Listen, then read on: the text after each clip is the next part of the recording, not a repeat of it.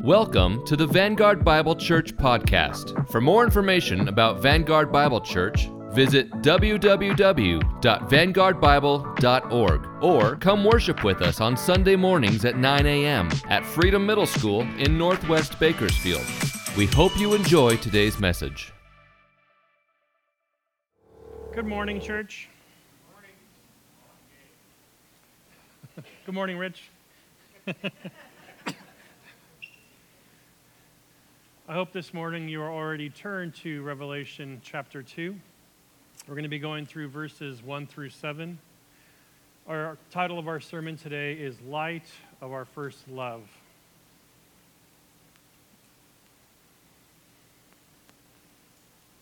To the angel of the church in Ephesus write, the words of him who holds the 7 stars in his right hand, who walks among the 7 golden lampstands. I know your works, your toil, and your patient endurance, and how you cannot bear with those who are evil, but have tested those who call themselves apostles and are not, and found them to be false. I know you are enduring patiently and bearing up for my name's sake, and you have not grown weary. But I have this against you, that you have abandoned your love you had at first. Remember, therefore, from where you have fallen, and repent and do the works you did at first. If not, I will come to you and remove your lampstand from its place unless you repent. Yet this you have. You hate the works of the Nicolaitans, which I also hate. He who has an ear, let him hear what the Spirit says to the churches. To the one who conquers, I will grant to eat of the tree of life, which is in the paradise of God. And so this morning we begin going through the letters, right, to the churches, the 7 churches of Asia Minor, the letters from the risen Christ to the church. And so in these 2 chapters, chapters 2 and 3, which we will go over in the next 7 weeks to get through, what we're going to find is a literary shift. Right? As we go through Revelation, it's been so symbolic. And in these letters, there's going to be symbolism. Oh, beautiful, beautiful, hopeful symbolism. But the literary style is going to shift to more of that of a letter. It'll sound like almost any other letter that Paul or Peter wrote. This is a letter, a practical letter to the churches. These letters are to 7 real, not symbolic churches. Starting with the church at Ephesus, it's interesting that, we can put the map on the board. These churches went along a mail route, right? And so this makes sense. John was on Patmos, and so the closest church to him would be Ephesus. And the arrangement of all these churches is in the perfect arrangement. If you were the mailman during this time, this is the route you would take. And so I really think that solidifies the argument that these are real churches. Right? This is exactly the way you would get this information to these churches, going in a counterclockwise motion. Now, another cool thing about these letters, one of many cool things about these letters, especially as someone who has to preach through them, there is a natural outline in every single one of these letters that's near identical. You have the recipient church, like who's it written to? A character of Christ, something about Christ, a commendation of something they did well, a criticism, something they are not doing well, a correction, here's how you do well, and a challenge. If you do well, this is what will happen. And generally, all the 7 churches, with a couple of little variations, will follow this outline. So nice. And so the first church addressed in Revelation is the church of Ephesus. Now, Ephesus is also probably the one church out of all the 7 churches in Revelation that you would say, I know that church. Ephesus, I've heard of that one. Yes, you should. Absolutely, you should know about Ephesus. The church with Ephesus was planted by Paul in the book of Acts, and some amazing stories in the book of Acts. Ephesus received a letter from Paul that we called Ephesians. Several of Paul's letters in the Bible were written from Ephesus. Not only did Paul preach there, Timothy preached there. Not only did Timothy preach there, tradition holds that most likely John the Apostle preached there, bringing with him Mary, the mother of Jesus. Which means, although I love being a pastor, I would hate to follow that lineup. But that just shows you this church, like the way it was planted, what's been going on there before this point. Now, Ephesus is an important city. It is a significant metropolis. A bunch of highways go through Ephesus. They have a seaport, and they are a religious destination. If you're going to go somewhere back in this era and you just want to go on a family trip, probably not a good idea to go to Ephesus on a family trip, but Ephesus was a destination. It is probably the most important out of the cities of these letters, and it makes sense that we would start here. If you're going to Ephesus, you were going to see the temple of Diana. It was the place of worship to the fertility goddess that the Romans called Diana and the Greeks called Artemis. The temple was known for having a bunch of women around who were priests and who were prostitutes. That was just part of that religion. The temple itself is considered one of the 7 wonders of the ancient world. It was a happening place. It was a place that you wanted to go, especially if you were immoral. If you were immoral, this is your destination. It was so immoral, even according to Roman standards, already low Roman standards. Even Romans were like, no, Ephesus, you're taking it too far.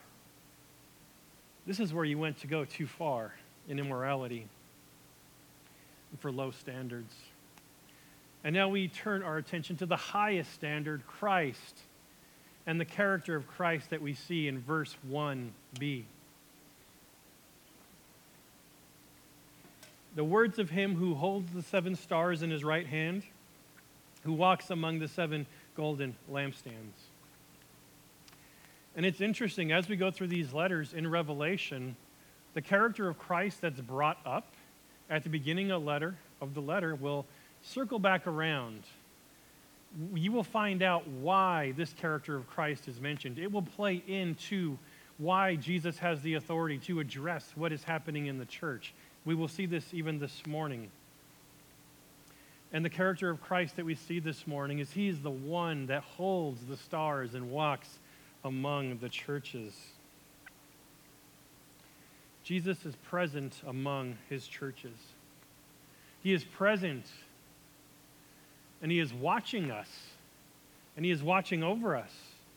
He sees not only what we do, but we will see this morning he looks deep within us. He's looking at our heart. Not just if we're doing the right things, he's looking into us. How many of us would treat our church attendance and participation differently if we knew Jesus was here? How would it change us knowing Jesus was going to be front row or back row, but he was going to be in this room? Would you attend more? Would you be more attentive? Be more reactive, more careful of what we're doing, every aspect of what we're doing? And yet Jesus is here. If you believe this is true, this is the character of Christ we're looking at, that Jesus is present and he cares and he's holding us and he's walking among us. Which means, like even this morning, sometimes Jesus is going to correct us. Why? Is he looking to find something that we're doing wrong? No. He's trying to help us. He's telling us there's something wrong with the relationship that we have. You need to know about this. If you want to end up with me forever, right? This isn't a hand slap from Jesus that you're doing something wrong. This is Jesus holding out his hand and saying, you got to take my hand. You got to trust me on this. I know what I'm talking about. I see through you. I see in you. I know what's happening. Deal with this thing that I'm talking to you about. He is present. And he sees the good and he sees the bad. So what good does he see in Ephesus? Well, if you read ahead, a lot of things. Man, Ephesus has a lot of good things going for it, absolutely. And so what is their commendation? What is Jesus saying? Ephesus, yes, continue doing this, Ephesus. There are two things that the risen Christ is pleased with, and the one is Christ is pleased with their doctrine, their theology, top-notch theology. They knew Jesus, and therefore they knew how to worship Jesus. They know what Jesus loves, what Jesus hates. This is what informed their actions as a church, we will see. Their theology was so good, and they moved within that theology, what was true. Their correct theology produced Christ-pleasing actions. And the first we find in 2b, that it says of the Ephesians, that they cannot bear with those who are evil.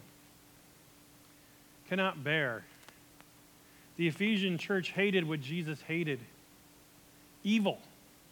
Now, it doesn't give us details, but it tells us there was evil present and they wouldn't deal with it. They did deal with it. They didn't want it around them. They got rid of it. They would not bear it. If they came across evil, they got rid of it because it did not match what they knew to be true, and they knew Jesus was present. And so they didn't want evil present. That's good.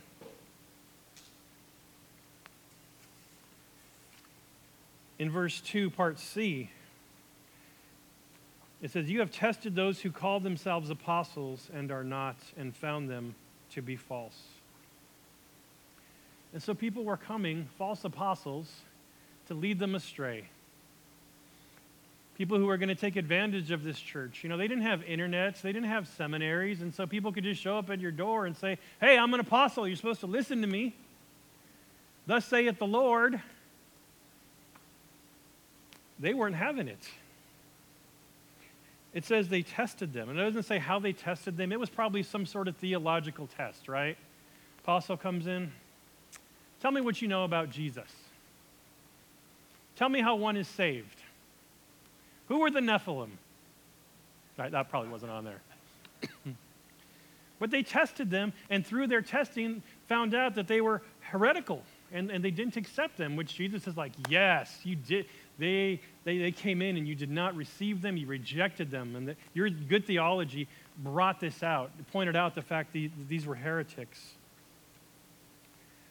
Which is every reason why we as a church should have solid biblical theology, lest we believe lies, lest we believe people who come in and try to teach us something that isn't true about the Bible, something that isn't true about Jesus.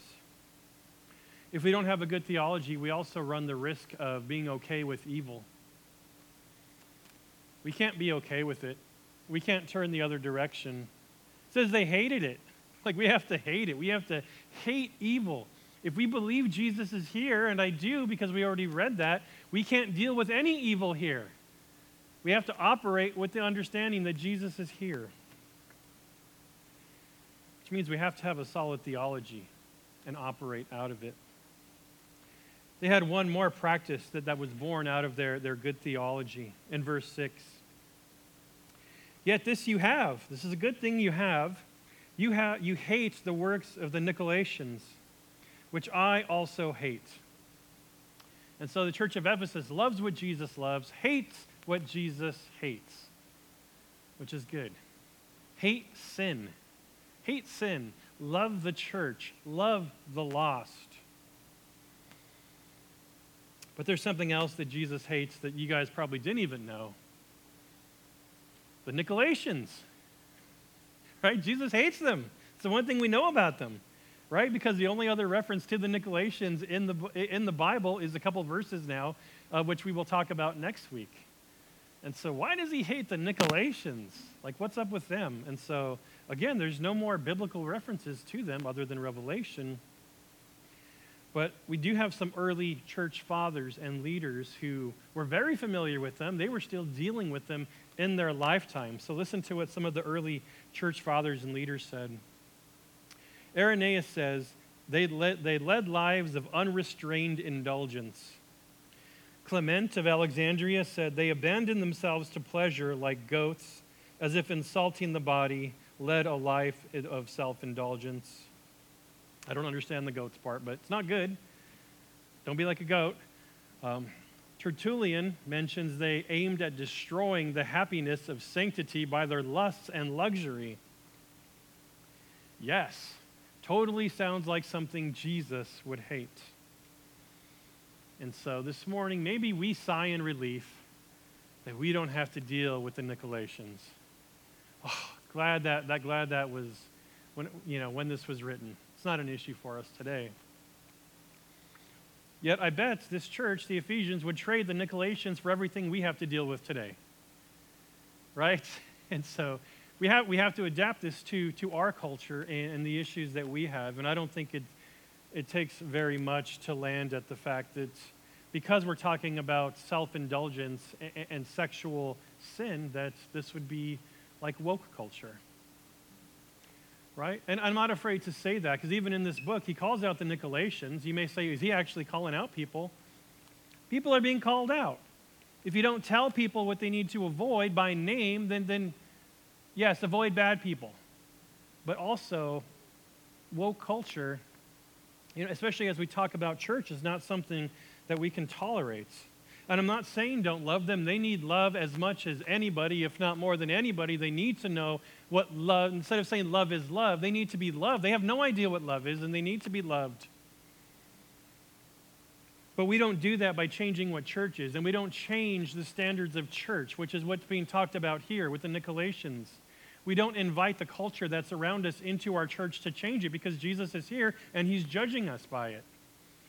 And he's saying the Nicolaitans are part of this culture that they're around. And he's saying, I'm glad you did not accept this culture into the church. This is a good thing. This is Jesus saying this is a good thing. And so we must take it seriously and not adapt our church to our culture.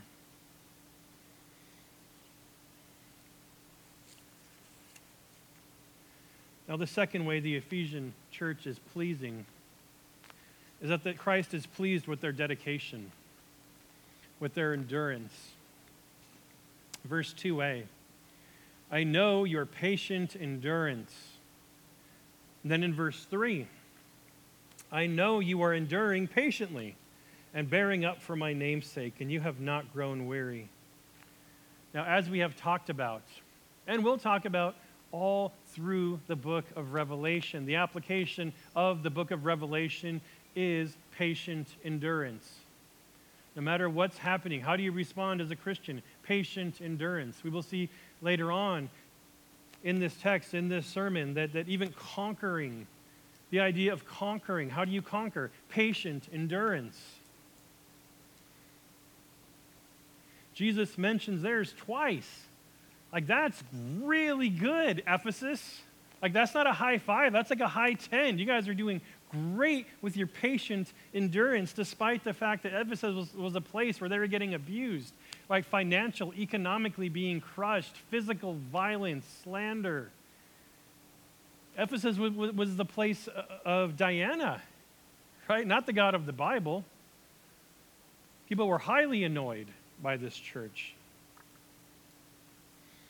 They endured, which is a good thing. But it is not everything. You can endure incorrectly. That is the scary part, the scary twist, if you will, of this text, is that you can endure incorrectly. By all outward appearances, this church looked healthy. Jesus said it looks healthy. Thumbs up from Jesus. Yet Ephesus is also a church criticized, which we will see in verse 4. But I have this against you, that you have abandoned the love you had at first. Not you have lost, not I have left. Ephesus, you have abandoned. Ephesus, you have abandoned me. You have abandoned the love you had at first. And so what we find here in Ephesus is a church that doesn't have a head problem. It's a church that has a heart problem. Not a head problem, but a heart problem. And this should sober us all. This should sober us up right now. The fact you can have great theology and zealous works, do everything right, thumbs up and high fives from Jesus from everything that we do and the way we think correctly, but we could be wrong inside. We can abandon our love for Jesus in the process of living an awesome for Jesus life. Yes, he wants our obedience, but he wants our hearts. Right? We follow Jesus out of love, but he wants our hearts, not just our obedience.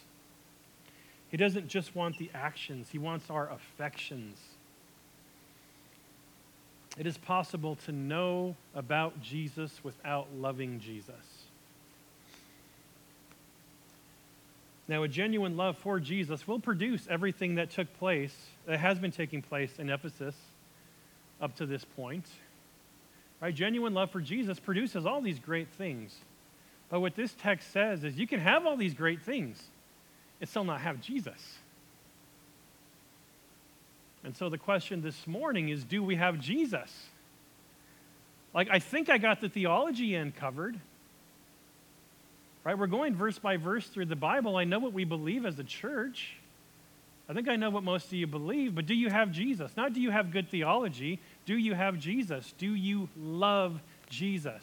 Do you show up because you love Jesus? Is every part of your life and decision you make based on the fact you love Jesus? Everything we do in life, every decision we make, one thing over another, is based on love. Even if it's a love for self, it's based on love. Do we love Jesus?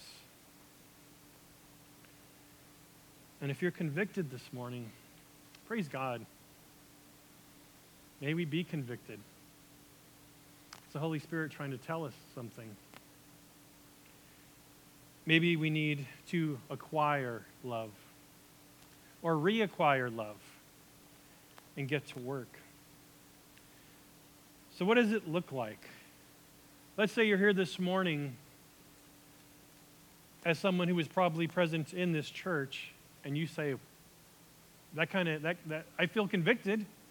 That hits home. I don't know if I love Jesus as much as I loved him when I first came to him. I'm convicted. What do I do? How do you get back there? Is it too late? What does that look like? And so we find this in the church corrected. The church corrected. Remember, therefore, from where you have fallen. Repent and do the works you did at first. And so here's the antidote for the heart that has abandoned Jesus. The plan to get where they needed to, and some of us this morning need to be. There's 3 parts to this plan. Remember, repent, and work. I really wish the last one was an R. There was no word that worked there. Remember, repent, and work. So remember. Do you remember what it was first like when you were born again? You remember what it was first like, however long ago that was. The fire and passion that you had. You probably annoyed everybody around you, right? Praise God.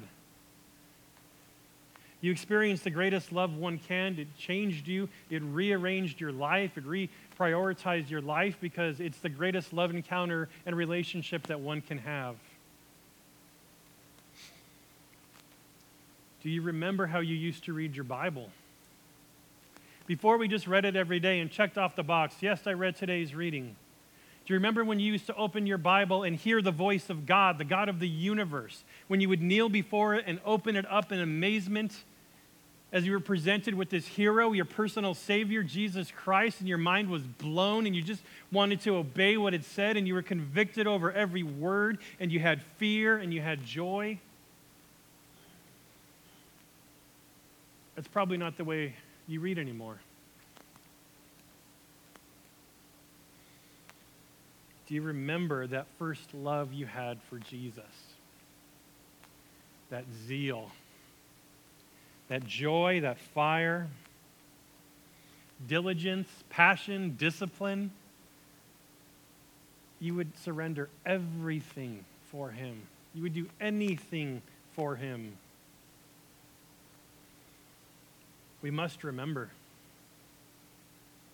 That is the commandment from Jesus. Isn't that interesting? Jesus telling us, be nostalgic. Remember when we met? Jesus wants us to remember, especially those of us who are married this morning, what was it like when we met our spouse? What was it like on our wedding day? Even if it was hectic, it was still awesome. It was still love, and it was still excitement, right? Even though it was stressful, all those things were there. You even patiently endured everyone around you telling you you could do better. You were all in. So let me encourage you. Just repeat what this says. Remember. Take the time, not just this morning, the rest of the day, the week, months, whatever it takes. Let this be a season of remembering the love you had at first. It is important. Jesus says this is where you start. Remember, start by remembering. And I would encourage you to even write it down. Write it down. Better yet, write it down and tell people. Right? Remind your spouse. Tell your kids and your grandkids why we show up. Why do we come Sunday morning and I have to get up early and listen to this funny-looking and funny-sounding guy? Why are we doing this? Tell them why you're here. Tell them how you ended up here, how excited you were. You need to stir that up again this morning. As for me, I went all in when I first encountered Jesus Christ. I love my Bible so much. I just read through it every single day. I had my church elders tell me to slow down. When I was calling them every day, hey, I just read this verse. What does this mean? How does this correlate to this verse? They told me to slow down. It's like, it's not a race. It is for me. I'm all in. I can't run to Jesus fast enough. Why are you telling me to slow down? The first church I went to was very unhealthy. They said, if you don't stop loving the Bible as much as you do, you're going to be a Pharisee. That's how they encouraged me. I'm not joking. Gianna was there. That's the encouragement I got from my church, and praise God that I didn't run from the faith immediately. I volunteered for everything at church.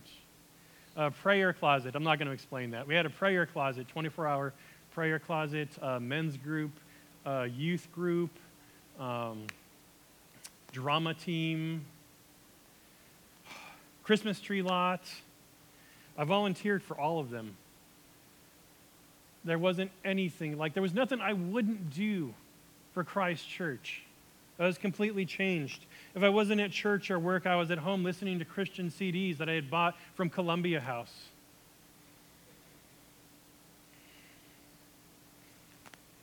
On my way to the Christian bookstore to buy another book by Sproul or Pink or Spurgeon, I would put on all of my WWJD bracelets.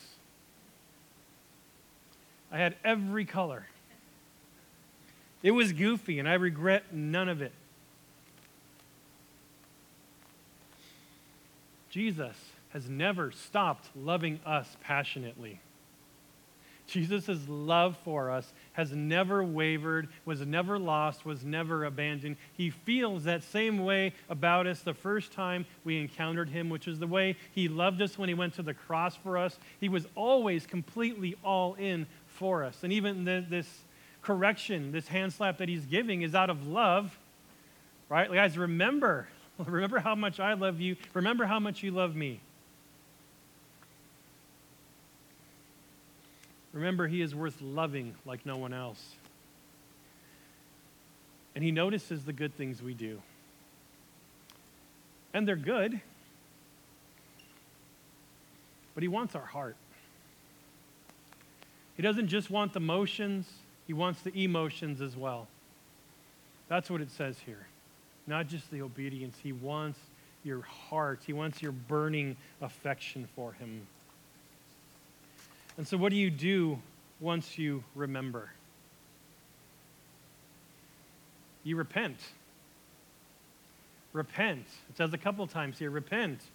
Repent of those things that have caused you to lose sight of that first love you had for Jesus.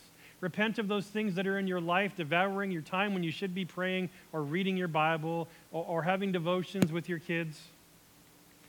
Repent of the good things in this life you have substituted for the great things of eternal life. Again, take time. Write them down. Take inventory of your life. What are you doing every day? Does it affect your love for Jesus? Is it taking away from time that you have for Jesus? He notices. He cares. Now, it doesn't mention what the Ephesians needed to repent from other than their abandonment of their love. But Daniel Aiken, I like the way he described this call to repentance to the Ephesians. He says, in calling for the Ephesians to repent, Jesus reminds them that labor is no substitute for love. Purity is no substitute for passion, and deeds are no substitute for devotion. Do not pat yourself on the back for doing good things for the wrong reason. Nothing is more satisfying than knowing, loving, and serving God. Nothing. Some of us haven't done that yet, though, so we don't know. The warning to the Ephesians here is don't miss the loving part, because Jesus says that's the part he misses. Jesus misses our love for him. It's because he loves us. That's how much he loves us. He's telling he misses our love back to him. And so we must repent. And once we remember and we repent, then we must work.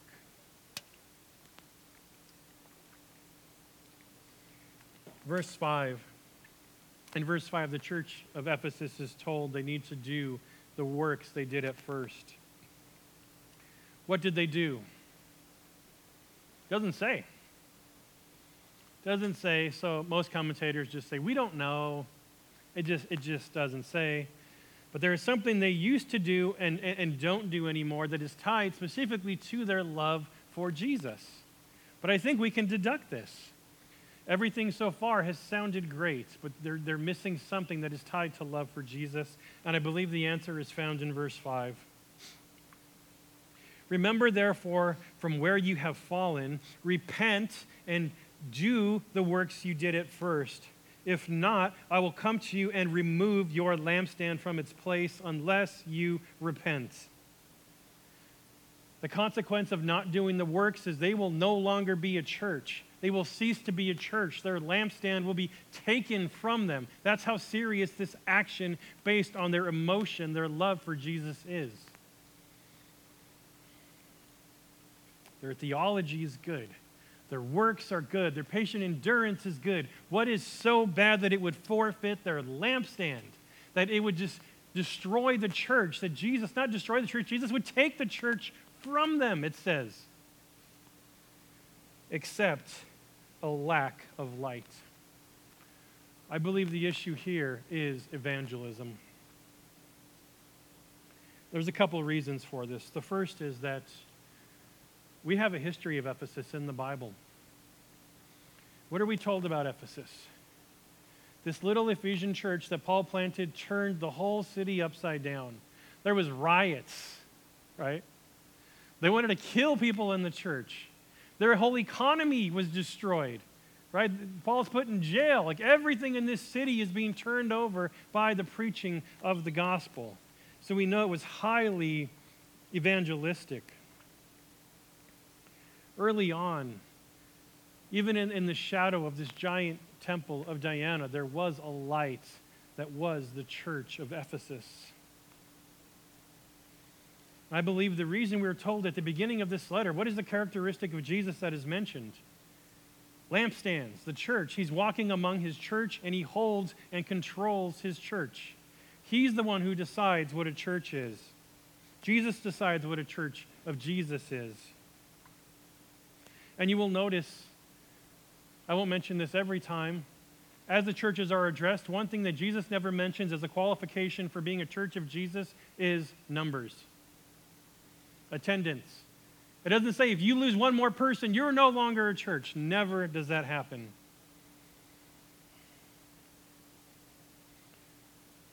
And I believe, even though it doesn't say it outright, that we can infer from the history of Ephesus and the characteristic of Christ, which ties in, that Ephesus lost love for Jesus, and in the process lost a love for the lost. That when the fire of their love went out, their gospel light went out, hence, don't need a lampstand anymore. You guys don't want to be a light? Fine. When we look at churches and church numbers, we should not, when we think about what a church is, we can't look at numbers, right? We have to look at, are we a light? If there's two of us here who are a light, we have a church.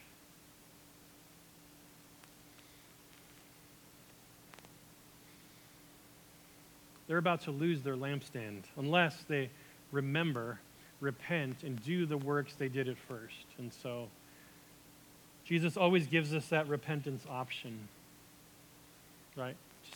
Just get it right. Just fix it. So much grace. It sounds just like the prophets of old, where God is crying out to his people. This is what I see. This is what's good. This is what's bad. And he will spend decades pleading with his people. Please change. If you don't, this is going to happen. You will go into captivity, and then generations later, what happens? You have people born in captivity. But then read the prophets very angrily, like, why did my parents and my grandparents not listen? Why am I born into captivity? And yet not all is hopeless. It doesn't end with, and I'm going to take your lampstand away. The alternative, there's an alternative and a contrast to this very serious consequence, and this is the challenge to the Ephesian church. Challenges in Revelation are one of my favorite parts because it's the promise part. If you do this, if you make these changes, this is what will be the result, and they are amazing. And we find it here in verse 7. He who has an ear, let him hear what the Spirit says to the seven churches. To the one who conquers, I will grant to eat of the tree of life, which is in the paradise of God. Man. So the promise here is to the one who conquers. And so naturally, like, what does it mean to conquer? I know what the world says it means. It's military might. It's violence. It's having a bigger stick, right? Yet conquering in the Christian faith has nothing to do with military might or power. It has nothing to do with how much force we have. Instead, it is the ability of us to endure evil forces. We will see it in Revelation, right? The beast, the harlots, all these things happening. What does Jesus tell us to do? Fight them? No, not once. It says endure. Endure. Tactically speaking, this is the most ridiculous thing to do. Worldly thinking, why would you do this? This is not a good strategy. It's a horrible strategy. And yet the Christian is called to patiently endure. Why is this an effective strategy? Because the conqueror Jesus has already proven that it is. He was faithful unto death. His conquering and defeat and evil and of death was made through sacrificial, faithful endurance. He did not fight back. He won without fighting back. He conquered without fighting. He took the worst the world could throw at him, took our sin upon him, endured the wrath of God, even dying before he was raised 3 days later, victoriously conquering. He conquered through faith in God that his victory was assured, even though his death was coming. His death was assured and his victory was assured. He trusted that death wasn't the end. It was the beginning. As we saw in chapter 1, verse 5. He's the firstborn of the dead. That was the plan all along. How did Jesus conquer? Because he conquered death, right? He's the firstborn of the dead. And so we can conquer through faith in him. He's not saying, follow me blindly around this corner or blindly into a battle. He's already did it. Our victory, he's not asking us to be victorious. He says, I'm victorious. Follow me. The only way to conquer is not through military might or violence. It is by faith and love in Jesus. It is being a faithful witness to the gospel. It is patiently enduring and having faith that the thing we're enduring, the battle we are in, has already been won. That's how we can endure. We know how it ends. We are fighting a battle that he has already won. The Apostle Paul expresses this beautifully in Romans 8:37. In all these things, we are more than conquerors through him who loved us. And now we can't end this morning without looking at this beautiful promise at the end of verse 7.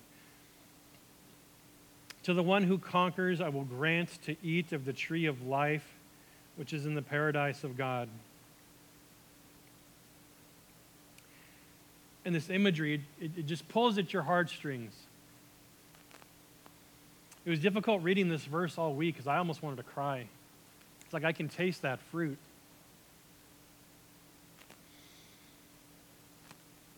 If you're like me, you wish you could have been in the Garden of Eden. What was it like to not have sin, to not have darkness, to walk and talk with God? I desire that. I'm sure you have too. Every time you start reading your Bible in a year, man, I wish I could be there. I wish just for a minute I could have experienced what that felt like. And what we see here is God is saying he feels the same way. He's planned it, right?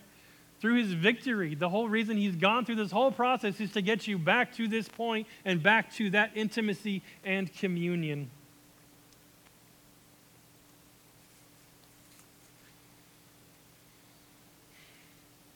One day, all that was lost in Adam will be found and gained in Jesus Christ. Everything that was lost will be found and gained in Jesus Christ. We can have that hope. That is the truth and the hope that allows us to patiently endure. That there's this tree of fruit that it sounds like it's almost like a monthly subscription. Every month the fruit is going to change and only the months never end. And we get to eat it in the presence of God.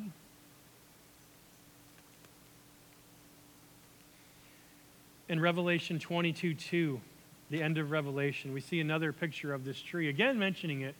It wasn't just some off chance, reference to something. No, it's going to be there at the end. 22:2. Through the middle of the street of the city, also on either side of the river, the tree of life with its 12 kinds of fruit, I think it's monthly, yielding its fruit each month. The leaves of the tree were for the healing of the nations. It just blows my mind to think about that. Just look at the nations of the world. That we're going to be eating of this tree and just being healed in the presence of God someday. And so, church, what do we want? What do we want this morning? As all the letters in Revelation are giving you two choices, two roads that you can take. What do we want? Do we want our lampstand taken? Do we want to not share the gospel and just have Jesus say, well, if you don't want to be a light, you don't have to be. I'll take your lampstand from you. Or do we want to eat from the tree of life in the paradise of God?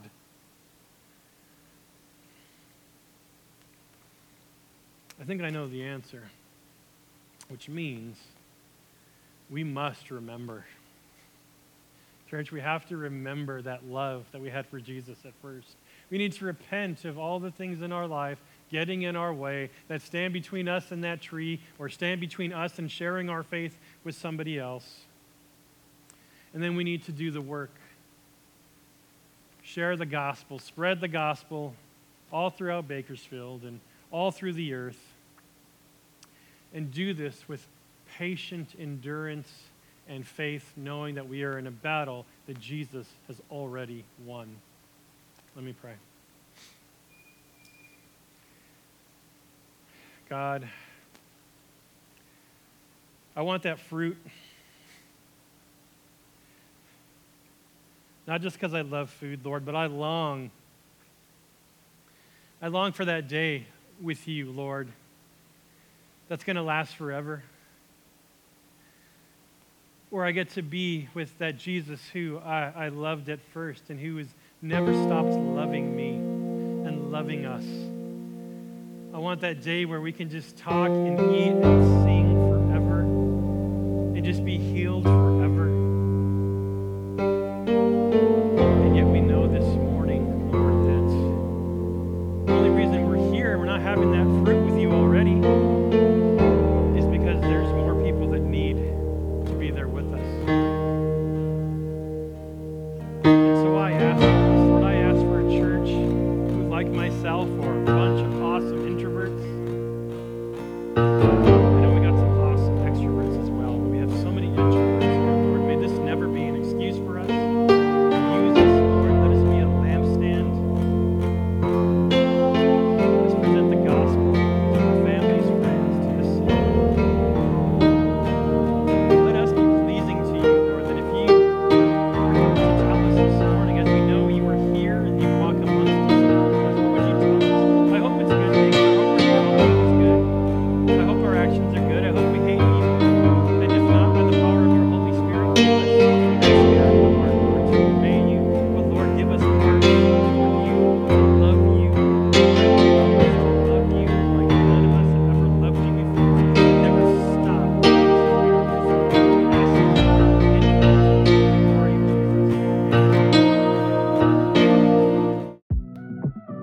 Jesus. We hope you've enjoyed this Vanguard Bible Church podcast.